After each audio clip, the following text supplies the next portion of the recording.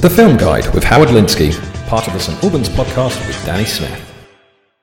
Well, he's managed to take a break from knocking out 3 books in September. I don't know if 3 books a month is his new moniker of some description, but the one and only Howard Linsky is here with us for another edition of the St Albans Film Guide. Hello, Howard. Hello, mate. I had to take a bit of time off because we've got so many new releases. So, I needed to do some swatting for you all.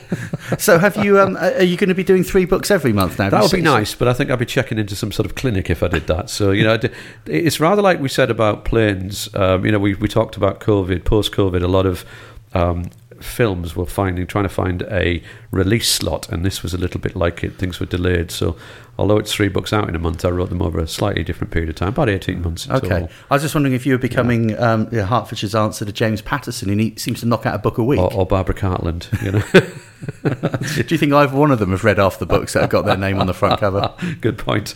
Anyway, yeah. So this is the Film Guide. What we do on the Film Guide each and every week, different hosts, but it's the same premise. We look at the guide. In this instance, it's the highly acclaimed local author Howard Linsky. We look at Howard's choice of films on free-to-air TV for the forthcoming week.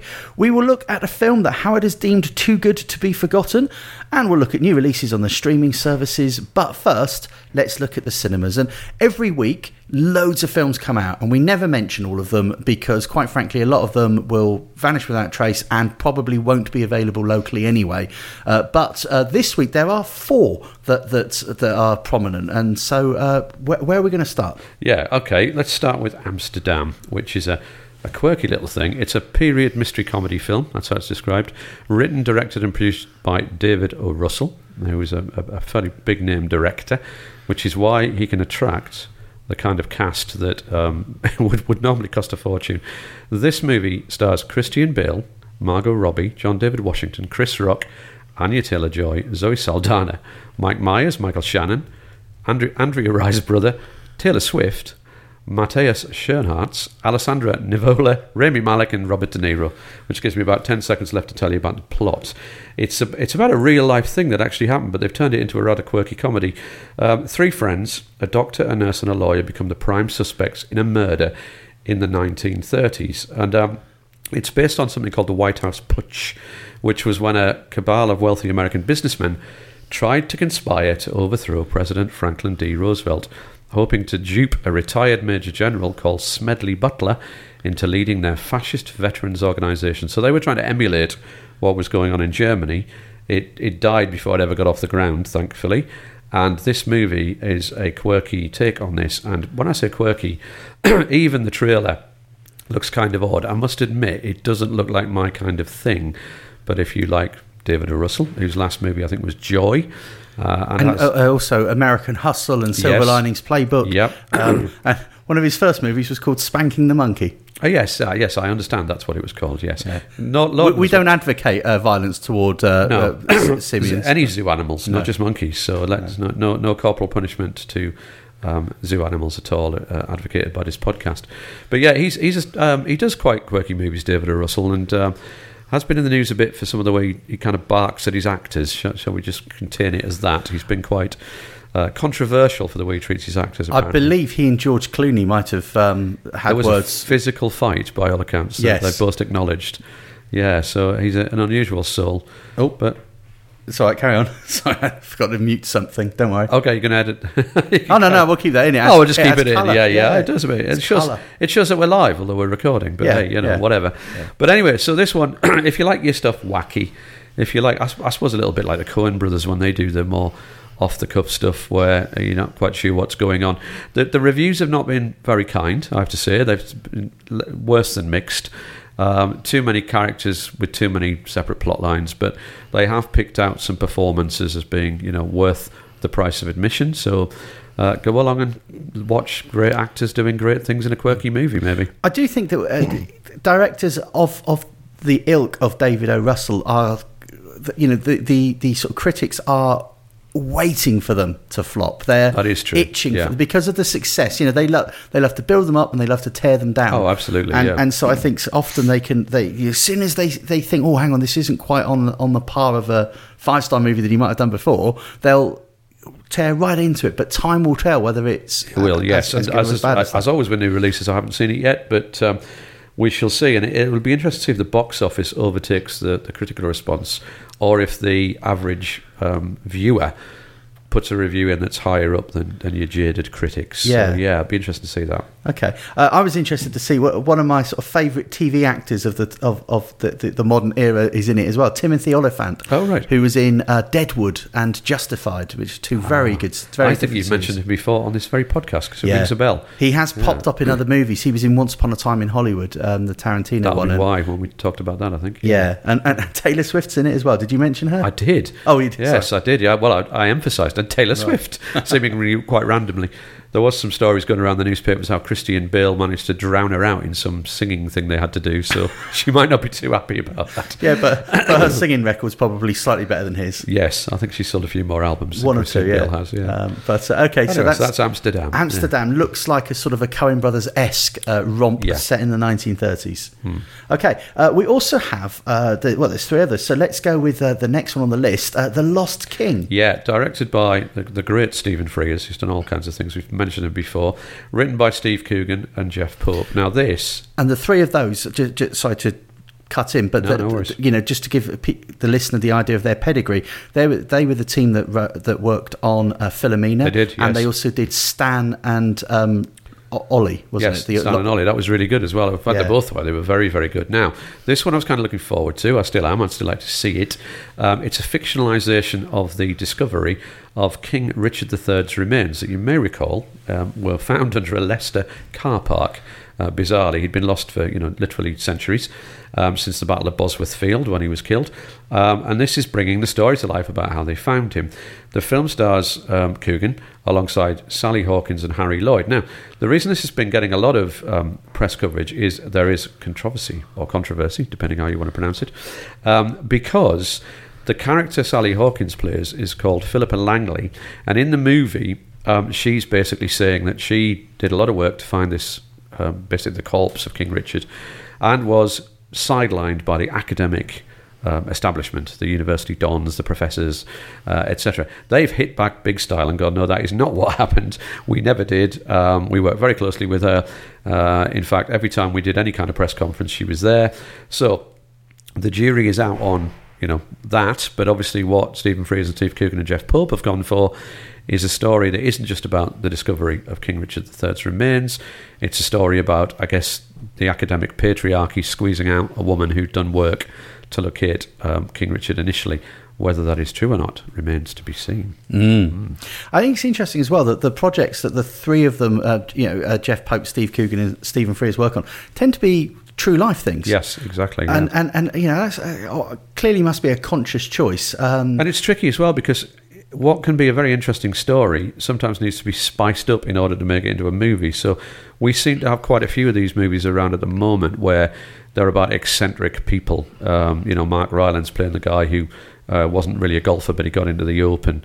The one about the Duke where the painting was stolen and ransomed for TV license money in the 60s, and 90% of it tends to be true, but there's always that 10% where you look later on and go, oh, he did that, but he didn't do this. And that's tricky when you're watching a movie because you don't know what's real and what's imagined, in the screenwriters. Yeah, and in some instances, funnily enough, we were talking about this week on the other podcast that we do, 'cause when we had our literary critic on, she was talking about books that are historical fiction, but based on historical events, based on historical characters, and how much there is that is sort of factual and how much of it is colouring in the bits we don't know. Yeah, and that the only thing about that is it's less controversial because they're long dead. So you could reimagine the life of Richard III, but when you're talking about the woman who found Richard III, all these people are still around and will have weigh in on it. But also it would seem that the good books that do that sort of thing would have some sort of like they have notes in the book somewhere at the beginning or at the end saying which bits are historical fact and which bits are added in. Yes, for flavour. Yeah. And I just need to correct what I said earlier. Stan and Ollie wasn't directed by Stephen Frears, but it was written by Jeff Pope and Steve Coogan. Oh, yeah, and Steve Coogan was in it, wasn't he? Don't want to get letters. Yeah. The last time. Yeah. Bursting the post bag. Yeah. Mostly letters of support, but the occasional complaint. Yeah. But I told my mum to stop writing those now. Anyway, that's... she complained, as I recall. yeah, that's what caught me. Anyway, The Lost King is also out now. All these films, I think, out now, being Friday the 7th of October. Sticking with kings, we've gone from the Lost King to the Woman King. The Woman King, yes. So this is an American historical epic film about I'll probably pronounce this horribly wrong, but the Agoge. They're a bit like the Amazons, I suppose, is the easiest way to explain them. They were an all-female warrior unit but they were based in West Africa, and they protected the kingdom of Dahomey during the 17th to 19th century. So I'd never heard of these... women, I was going to say these guys, but these women who were incredible warriors, and they were trained to be like the bodyguard of the king. They were around for quite a while. This film is set in the 1820s, stars Viola Davis as a general who trains the next generation of warriors to fight their enemies. So they're clearly an elite fighting unit, all women, and it's telling their story when they encounter basically the West, when people try to come and take over and colonise parts of their kingdom. So it's set in the West African kingdom of Dahomey in 1823. General Noniska is the leader of the warriors. She liberates Dahomeyan women who were abducted by slavers from the Oyo Empire, and that creates all-out war from the king of that area. Just follow. Well, I guess the trailer is mostly action and a call to arms. That's pretty much all you see in the trailer. But I would imagine there's quite a bit of backstory explaining who they're coming up against and why. But they are real. I did check them out quite a while ago when I first heard this movie was coming out. Interesting clan, if you like. Okay. I mean, this looks like a very physical movie. Yes. And you know, in some senses, films like this come out almost every week, but in another sense, not with this kind of cast, and also not being female protagonists. No, exactly. That's the difference, and the fact that it is a true to life. You know, again, we discussed whether things are totally true to life, but in this case, it is based on an actual thing. They haven't just conjured up a fictional kingdom in West Africa, and they haven't just invented an all-female group of people who are acclaimed warriors and fighters. These people existed. Yeah. So it tells their story, and it looks and also starring, having a cast as it has, including Oscar-winning actress Viola Davis starring in this. Yeah. And boy, has she gone through a transformation. What I've seen, because I used to watch her on, was it called How to Get Away with Murder? There was that's right. Yeah. She didn't look as physical as this. She must have been through quite a number of hours of physical training to get to look she's the way been working out, hasn't she? Yeah, she certainly has. Yeah, pumping iron, as they say, down at my gym. But so sort of very strong cast, it would seem, and it looks powerful. And it does seem it's a week of films that are being released that are based on true stories. Yes, because that's now 3. Yeah, exactly. So we've got, it seems to be in vogue to go and take a. I suppose it's, in some sense, it's fascinating to people because it's lovely to see a film and then go, oh, that actually happened. That really did occur, and those incidents. Sometimes the most extraordinary incidents in a movie, you think, well, they've obviously made that up. And then you can go on Wikipedia and go, historical accuracy. Oh, that did occur. Yeah. Because life is always a bit stranger than fiction. Okay. Now, I've got a feeling that this run of sort of fact-based movies is about to come to an end with our next one, which is Vengeance. Unless True Life Murder forms a black comedy, which is not impossible, but I've not heard that this is true. So this is a black comedy set in the US, written and directed by B.J. Novak in his directorial debut. He's in it. It also stars Boyd Holbrook, Dove Cameron, Issa Rae, and Ashton Kutcher. Is it Kutcher? I can never remember. Kutcher. Sorry about that. I was looking at it thinking, have I spelled that incorrectly? But no. But yes, you may. We've all heard of him. He's been around for a while. Now, the story revolves around New York journalist Ben Malowitz, who unexpectedly receives a call telling him that his girlfriend, and the girlfriend is in inverted commas, Abby Shaw, has died of an apparent drugs overdose. But when you look at the trailer, you realise the quirk is that he didn't really see her as a girlfriend, but her family definitely did. So he goes off to Texas to attend the funeral, thinking that she was just a hookup, really, but greeted by the family like he's part of the family. And then it transpires that people think that she was actually murdered, and this family want to avenge her death because they maintain she never took drugs. And Ben is asked to accompany them to find the truth and avenge her. But he, being not the kind of guy who does avenging things, as he puts it, he wants to turn this into a podcast. And the podcast is based on how people can get mixed up and get into a conspiracy theory, but complications ensue. And some of the comedy is about this guy being in Texas where, everyone's tooled up and doing things that, you don't normally do in New York. So it does look funny. I tell you, the trailer does look good. I went into there thinking this sounds like it might be a bit odd, but it did make me chuckle. So probably worth a watch. So BJ Novak may not be as well known to English audiences, but he was part of the cast of The Office, the American version of The Office. So he'd be very well known over there. And that's made stars out of John Krasinski and Steve Carell, in particular, yes. and others, Rainn Wilson. So, but yeah, he was one of the cast of it as well, and yeah, it does seem like he knows how to make people laugh on the screen. I think so. The trailer looks good. If they can extend that over nearly 2 hours, then yeah, you got a good movie there. But it did look like it was worth seeing. Yeah. Okay, that's Vengeance. That's the final new release that we're going to talk about for this week. Hi, I'm Matt Adams, the heart of the Hearts Advertiser for over 10 years. Join me and host Danny Smith for the St Albans Podcast, a weekly look at the news, views and reviews of the city and district of St Albans. As well as our delve into the local stories that matter, we regularly cover topics including health, food and drink, legal matters, the theatre scene and mental health. Alongside our regular features, we talk to people from our wonderful community, sharing some of the amazing work they do. Episodes are released every Wednesday at 7pm, and you can find us by going to your podcast platform of choice and searching for the St Albans Podcast. Find out more at stalbanspodcast.com. Now, just before we talk about the original films on streaming services, there was a film you saw in the cinema which is still on general release. So it came out a couple of weeks back, but tell us about it. Tell us your thoughts. Yeah, okay. Ticket to Paradise. I can't believe I'm saying I went to see a rom-com. That's not my thing at all. But this was... if people have read your books, I know that's exactly what you do. I'm a romantic soul at heart who likes to laugh, but generally I don't do rom-coms. But this one is more comedy than rom, really. And it's all about the chemistry between the two stars, George Clooney and Julia Roberts, who are very, very good together, playing a divorced couple who hate one another. But they decide to team up and sabotage the impending wedding of their daughter, who's played by Caitlin Dever, who I think was in Booksmart off the top of my head. I think she's done a few good things on television as well. Yes, I think so, yes. Anyway, so the reason they want to sabotage this is she's just passed her law degree and is about to go and work for a law firm. But she travels to Bali to have a few months off, falls in love out there and wants to marry a man she's just met after just, I think, 30 days. He's a seaweed farmer. So you can imagine their panic. They're thinking, well, she's given everything up. So they unite to sabotage the wedding. And the comedy comes from their interaction between one another, the charm, but also the hostility. They are good together. And, the fact that they are going to this culture that they don't really understand.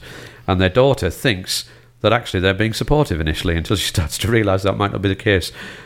It is funny and it's also pretty charming, and it's all about the performances. George Clooney and Julia Roberts are great together. So well worth a watch. I mean, you can imagine that they would elevate quite an average movie because of their star appeal, and you just watch them on screen. They could be sort of like, really kind of like dragging their way through dense dialogue and to be fair, the script is good, but it's their comic timing as well, the delivery of those lines that makes even an innocuous line, it makes you chuckle. And I was in a cinema watching it, and of course other people were chuckling away as well, so it wasn't just me. Yeah, okay. There you go, a rom-com recommended by me. Rarer than hen's teeth. Who would have thought that? But everyone knows everything about just about everything that's worth knowing about Clooney and about Julia Roberts. But yeah, Caitlin Dever, you were right. She did Booksmart. She was in Justified with Timothy Olyphant. Timothy again. Yeah, and she played. She had quite a substantial role in that for a number of years, and so it all links up, doesn't it? It does in a weird sort of way. But yeah, that's Ticket to Paradise, which is also out right now. But let's move on to new releases on the streaming services, and just want to tell you about from Netflix this time round, which came out on the 7th of October, which could be today if you're listening to this this podcast all fresh. Or it could be a year ago if you're listening to it a year from now. I mean, could be 20,000 years ago. God, we could put this in a time capsule and people could find this. Yeah. I wonder what a cinema is and what a movie is. This might be all that's left of civilization. And aliens are trying to piece together what we were like as a species. Goodness me. Yeah. I pity them if it's just based on our ramblings. They'll have a very skewed view of what men are like, because we're not all this good. Just saying that now, aliens, all right? Yeah, alpha males. Yeah. Anyway, tell us about The Luckiest Girl Alive. The Luckiest Girl Alive is Mila Kunis, and it's about a writer whose perfectly crafted life starts to unravel when a true crime documentary makes her confront her harrowing past. So that in a nutshell is what it is. So the trailer is a bit vague on what that past might be, whether she's done something or experienced something or not.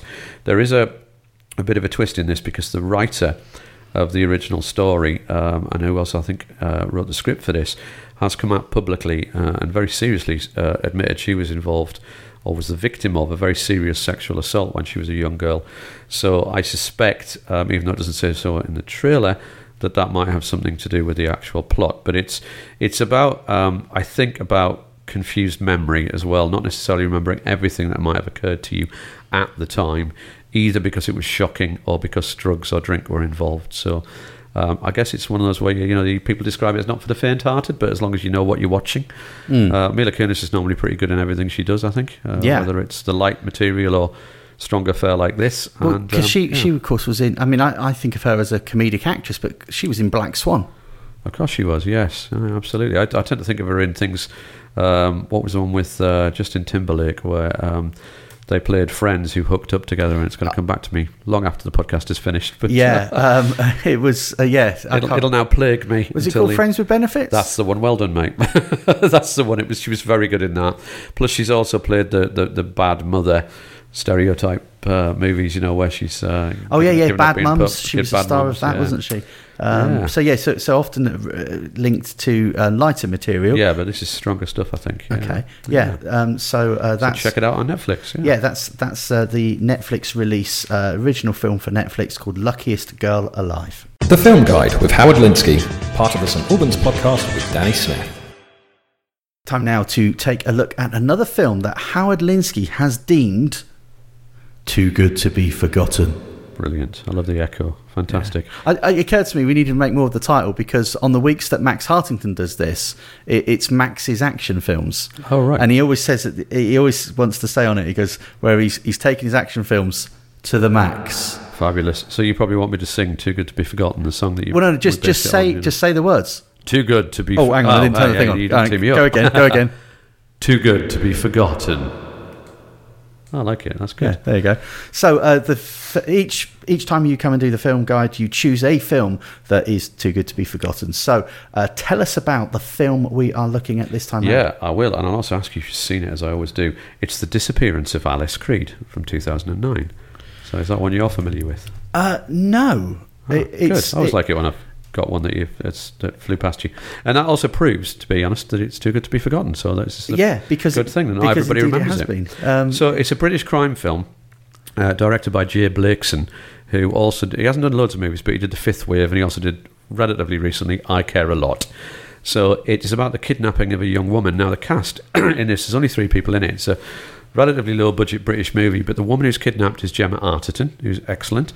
And she's kidnapped by 2 ex-convicts played by Martin Compston, who we're very familiar with these days, and, of course, Eddie Marsan, who we also are very familiar with. Now, if I tell you too much about the plot, it gives rather a lot of it away, but I can just kind of say it's not quite as simple as you think. But she's a young woman, Gemma Arterton's character, who is grabbed, put in a van, driven off, and then tied up and left for a while. And her interaction with the kidnappers basically provides you with most of the plot of the movie and the suspense. But all is not quite as it seems, and I will leave that with no further spoilers. It is very good. I suspect these days it would be made slightly differently, because she, in terms of sensitivity, this has gone back to 2009. She is tied up, she's kind of stripped and humiliated a little by these guys. But she's a feisty character, the one that Gemma Arterton plays. I think that's probably clearly what attracted her to the part. The script is good, and there's a good payoff at the ending. And if you like your indie Brit flicks, crime stuff like I always do, this is well worth a watch. I've just gone onto her page on IMDb, and for Gemma Arterton, it says what she's known for. And it doesn't actually mention the first two films that I thought of that she's known for. One The of which Bond was was- the Bond film, yeah. and that's not mentioned. Right. Yet she had quite a significant part in Quantum of Solace, Yeah. and also she was in the St. Trinian's movies.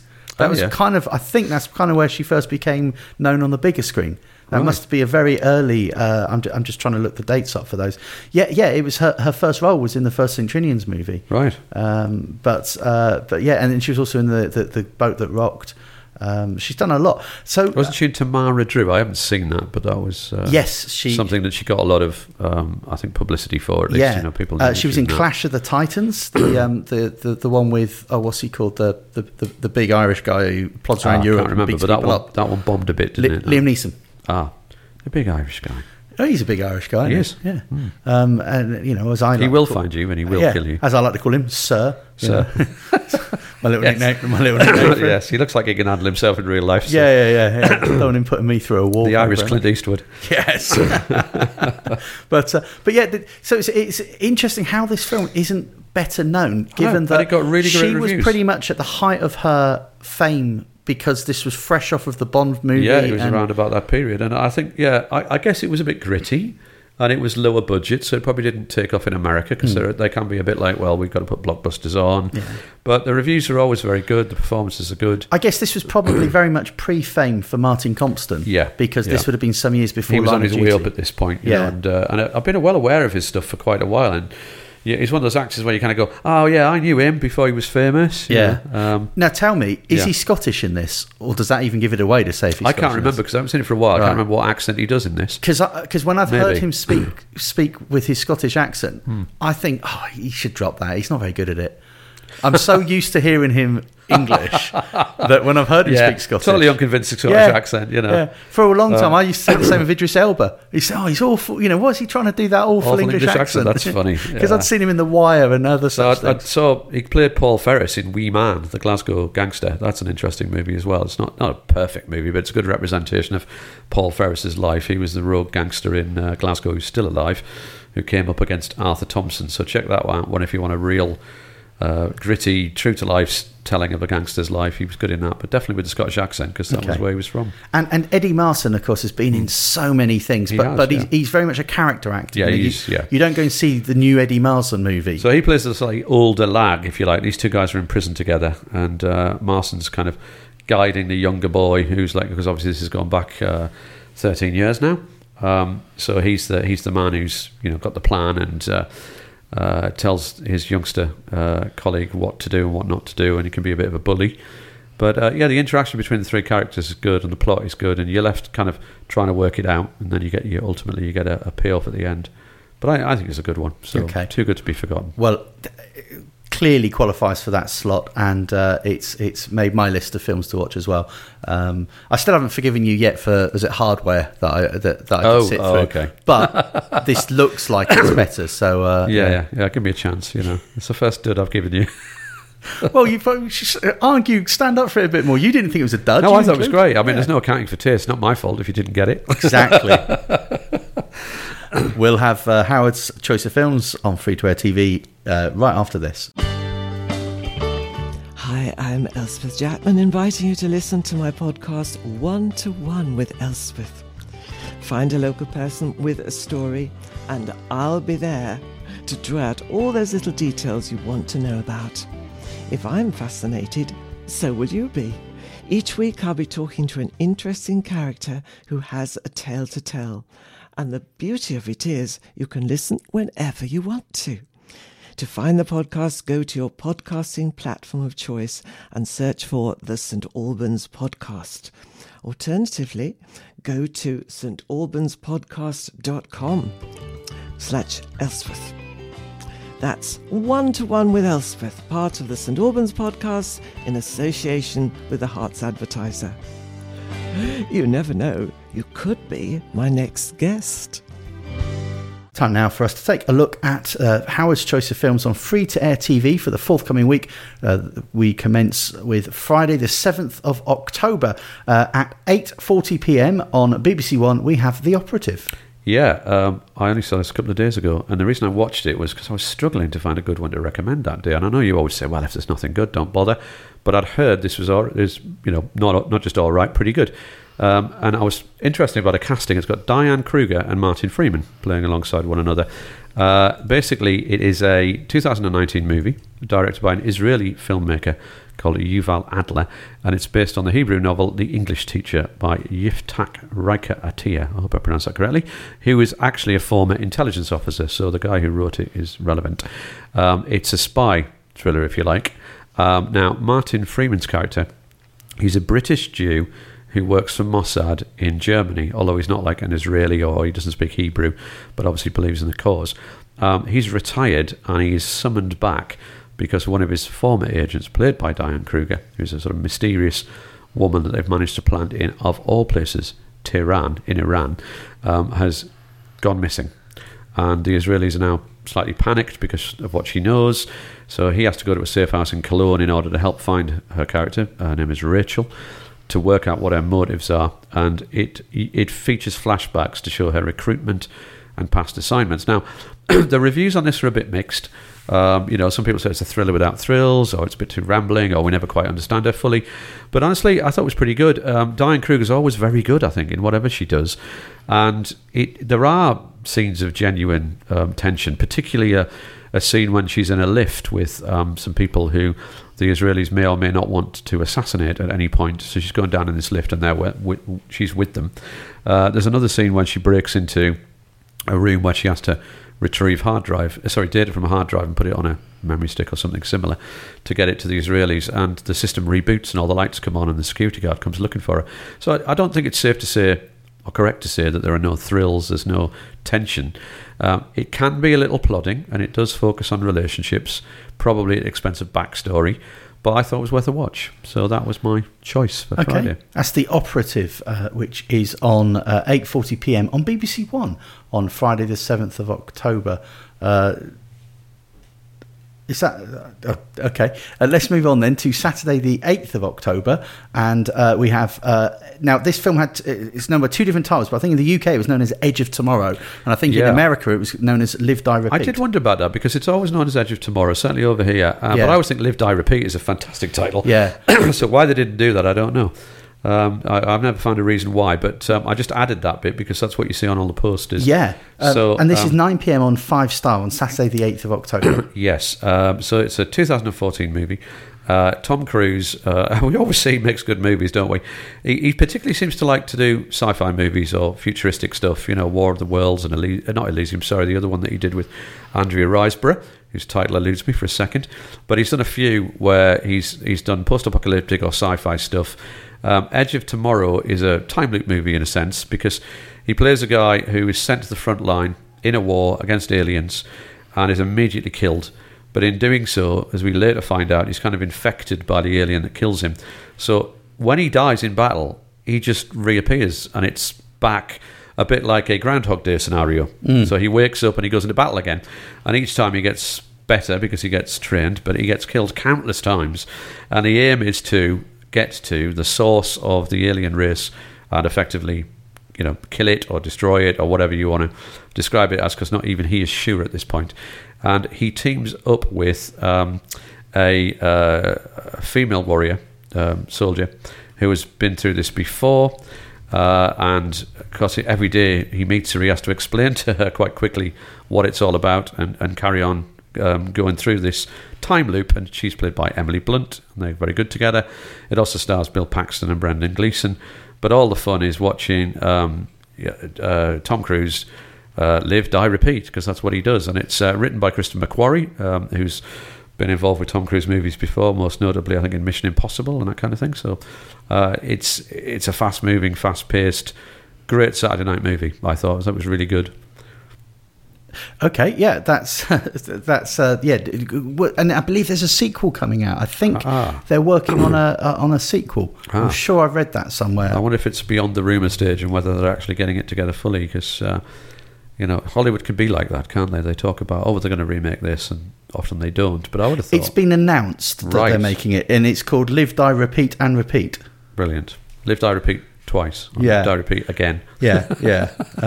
But Now, just to give an update on the first film you mentioned, The Operative, it would seem it's not on BBC One. It's on Great Movies. Sorry, how I got that wrong, I do not know. No, that's fine. And it's on at 1:25 a.m, so technically into the wee small hours of Saturday morning. But I was thinking, as you said it, I thought to myself, what, does that mean they've dropped Have I Got News For You again? Yeah, I wonder why you hesitated. And I think what I've done there, in my typical uber professional manner, I've just forgot to edit out the time of the previous month's movie that filled that slot. Possibly, by accident. Sorry about that. Anyway, but I like to make a mistake every month, just to make people realise I'm human. Absolutely. But yes, The Operative is on Great Movies. It's still a Friday movie, but it's on Great Movies instead, and it's 1:25 a.m. I did remember. Now you mentioned it, I do recall it was on in the early hours because I found it late on when I did my tireless search for a good movie for our listeners. Okay, so that's Edge of. We just talked about it as well. Edge of Tomorrow, which is 9 p.m. on 5 Star, Saturday the 8th of October. We move to Sunday the 9th of October, and again on Great Movies at 1:20 a.m. So technically into the wee small hours of Monday morning, but it's a Sunday night film. We are talking about The Exception. Yeah, I wonder if this is an age thing, that the movies I like seem to be getting pushed beyond midnight, but they're not old movies. This one's 2016. It's described as a romantic war film, so it's set during the Second World War. A war film? A war film. I didn't know you liked them. But there's no actual battles in it, so it's not. It's not like the stuff I normally like, so Saving Private Ryan or A Bridge Too Far or whatever. This features the relationship between a German officer and a woman who is based, who works on the Manor House estate area that he's been sent to.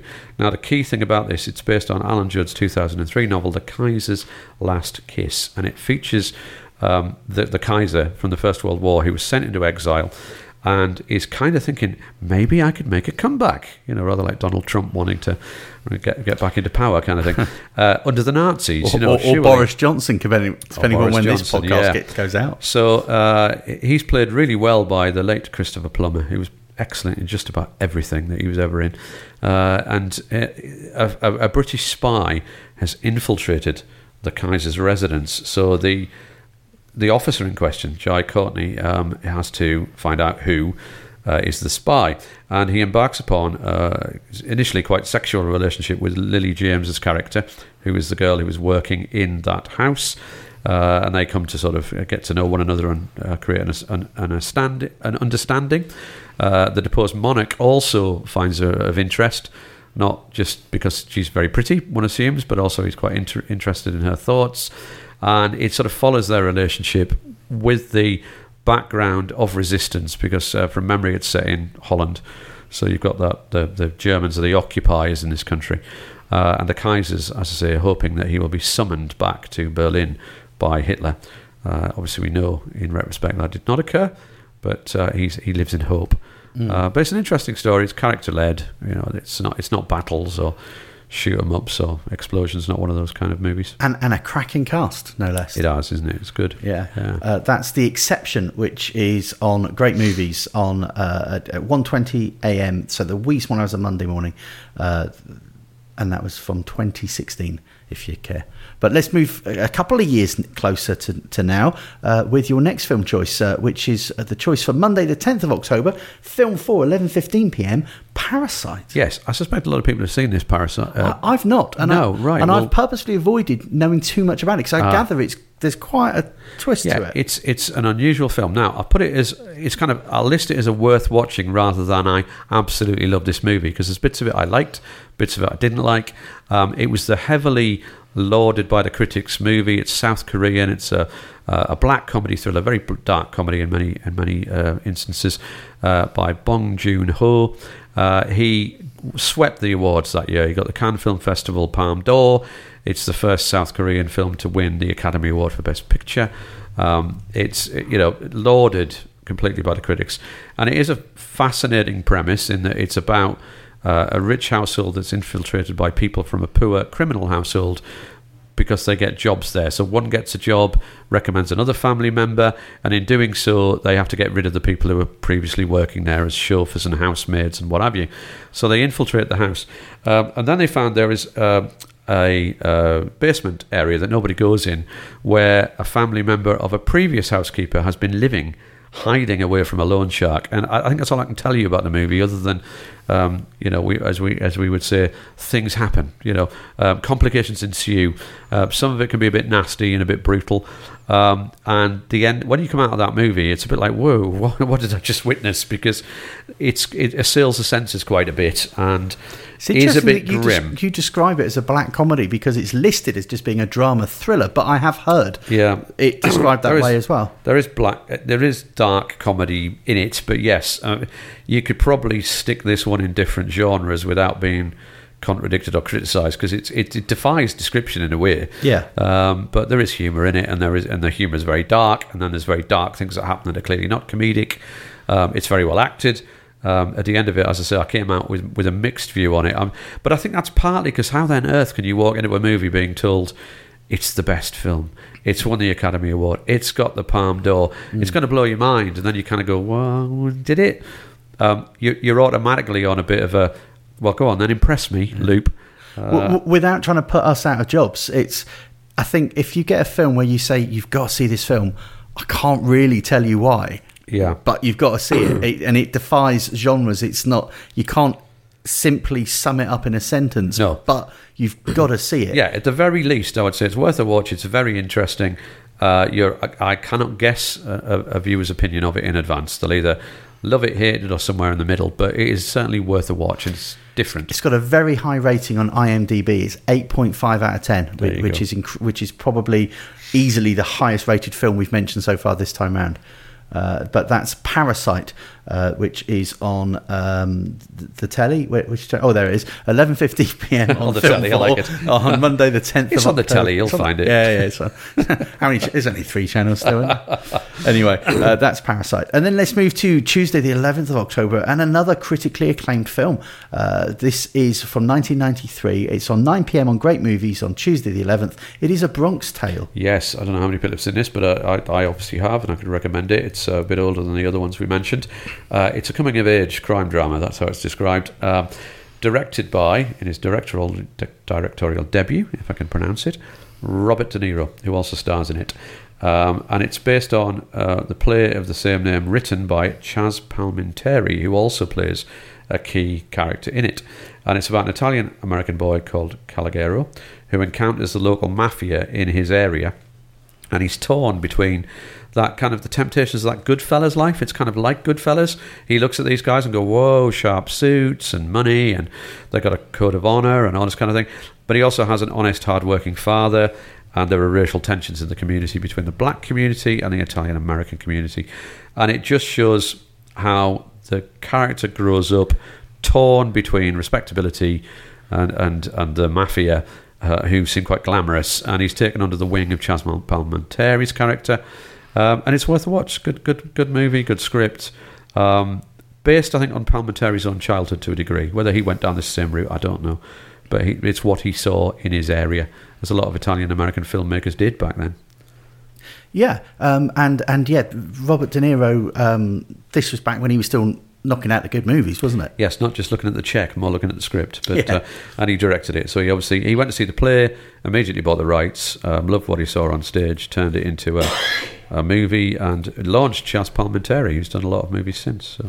Yeah, and I hadn't appreciated that not only was he the co-star, but he was also the writer and the guy who created the play on which this is based. Yeah, and good for him, because it's a good one. Yeah, that's A Bronx Tale from 1993, and that is the film for Tuesday, the 11th of October, 9 p.m. on Great Movies. Let's move to Wednesday, the 12th of October, 10:40 p.m. on BBC One, and we have Rush, which is one of those biographical sports films all about the 80s Liverpool legend Ian Rush. Yeah, well, that must be the other Rush. This one is... what? Yeah, James Hunt we're talking about here, and Niki Lauda. For those old enough to remember it, the 1976 motor racing season, their rivalry, which was an incredible rivalry, and also had huge drama in it, because Niki Lauda, reigning world champion, James Hunt trying to be the first Brit to win it in a while, and during the contest, throughout the season, they have lots of hair-raising duels, and Niki Lauda was involved in a terrible crash, not James Hunt's fault, not even Niki Lauda's fault, just happened, and he got horribly burned, as most people are aware. Within, I think, 40 days he was back racing, and even though it was agony just to put a helmet on because he'd had horribly burned, and the car he was in caught fire. It took a while to get him out, and he was scarred for life and in a bad way. But he managed to come back and complete the season and go head to head with James Hunt right up until that final race in, I believe, Japan, off the top of my head, when the rain was pouring down and it became a very dangerous place to race. This one's directed by Ron Howard, written by Peter Morgan, who's gone on to do all kinds of different things, and that we're well familiar with. Chris Hemsworth plays James Hunt, and Daniel Brühl, who I always think is very good, he plays Niki Lauda. So good. It just follows their how they emerge as racing drivers as well. So it goes back a little bit further than that 76 season, which was a very memorable motor racing season. And motor racing F1 was way more dangerous back then than it is now. It's bad enough now, but back then, God, it was fatal if you came spinning off and hit something or burst into flames. That's the film Rush that is Howard's choice for Wednesday. Wednesday the 12th of October. That's 10:40 p.m. on BBC One. And then we move to our final film of the week on BBC Four. We've got to have a bit of culture in there somewhere, haven't we? Yes, we've got to support the Beeb. They're taking a bit of a pasting lately. Yeah, Thursday the 13th of October, 10:15 p.m. over on BBC Four. We have Belle. Yeah, so this is a historical period drama film directed by Amma Asant, written by Meeson Sagai and produced by Damien Jones. It stars Gugu Mbatha-Raw in the lead role of Belle, and also the supporting cast includes Tom Wilkinson, Miranda Richardson, Penelope Wilton, Matthew Good and Emily Watson, Tom Felton and James Norton. Now this is actually based on true stories, and this one is not only true but true and historical, as we've talked about before. There's a painting of Dido Elizabeth Belle next to her cousin Lady Elizabeth Murray that was painted in 1779, and it was commissioned by their great uncle William Murray, who's the first Earl of Mansfield. Now, the interesting thing about Dido Belle was she was born in the West Indies and was the illegitimate mixed-race daughter of the Earl of Mansfield's nephew, Sir John Lindsay. And she was brought up by Mansfield because the alternative was just discarding her, leaving her in poverty. So he adopted her and treated her like a daughter or a niece or a granddaughter, whatever. The relationship was more intense than you would expect because Sir John Lindsay was away a lot he was a seafarer, so he was gone for a lot of the time. And she, Dido, in this, I think largely fictionalised, but she has a relationship with an aspiring lawyer who works for her grandfather. And her grandfather, in real life, was investigating a case that became very well known, and it was called the Zong Massacre. And slaves were thrown overboard from a slave ship because they were worried that there wasn't enough on board to feed everybody and give enough water to people, and that they were going to lose value. So he basically, the owner of this slave ship, threw them overboard, killed them in the process, and claimed insurance on his losses. It was barbaric. And Lord Mansfield was asked to rule on this in England's Court of the King's Bench in 1786 in a decision that had a lasting impact and contributed to the abolition of the slave trade. But he had this mixed-race granddaughter basically living in his home, so he was under pressure from all sides to rule one way or the other, but had I wouldn't say vested interest, he had a real-life example in his home, who he clearly must have loved, so that's a fascinating movie. Very well acted all round, I thought, and a good historical movie, without any battles. Yeah, and it's. I remember it being quite acclaimed at the time for the performance of the central actor in there, Gugu Mbatha-Raw. That this was really seen as a great showcase of her talent. Definitely, yeah, she's really, really good in it, and the supporting cast, don't overshadow her, but they, as in all good supporting casts, they bring their own talents to bear, and it's some good acting in this movie. Yeah, okay, that's Belle. That's 10:15 p.m. on BBC 4, Thursday the 13th of October. Howard Linsky, very highly acclaimed local author.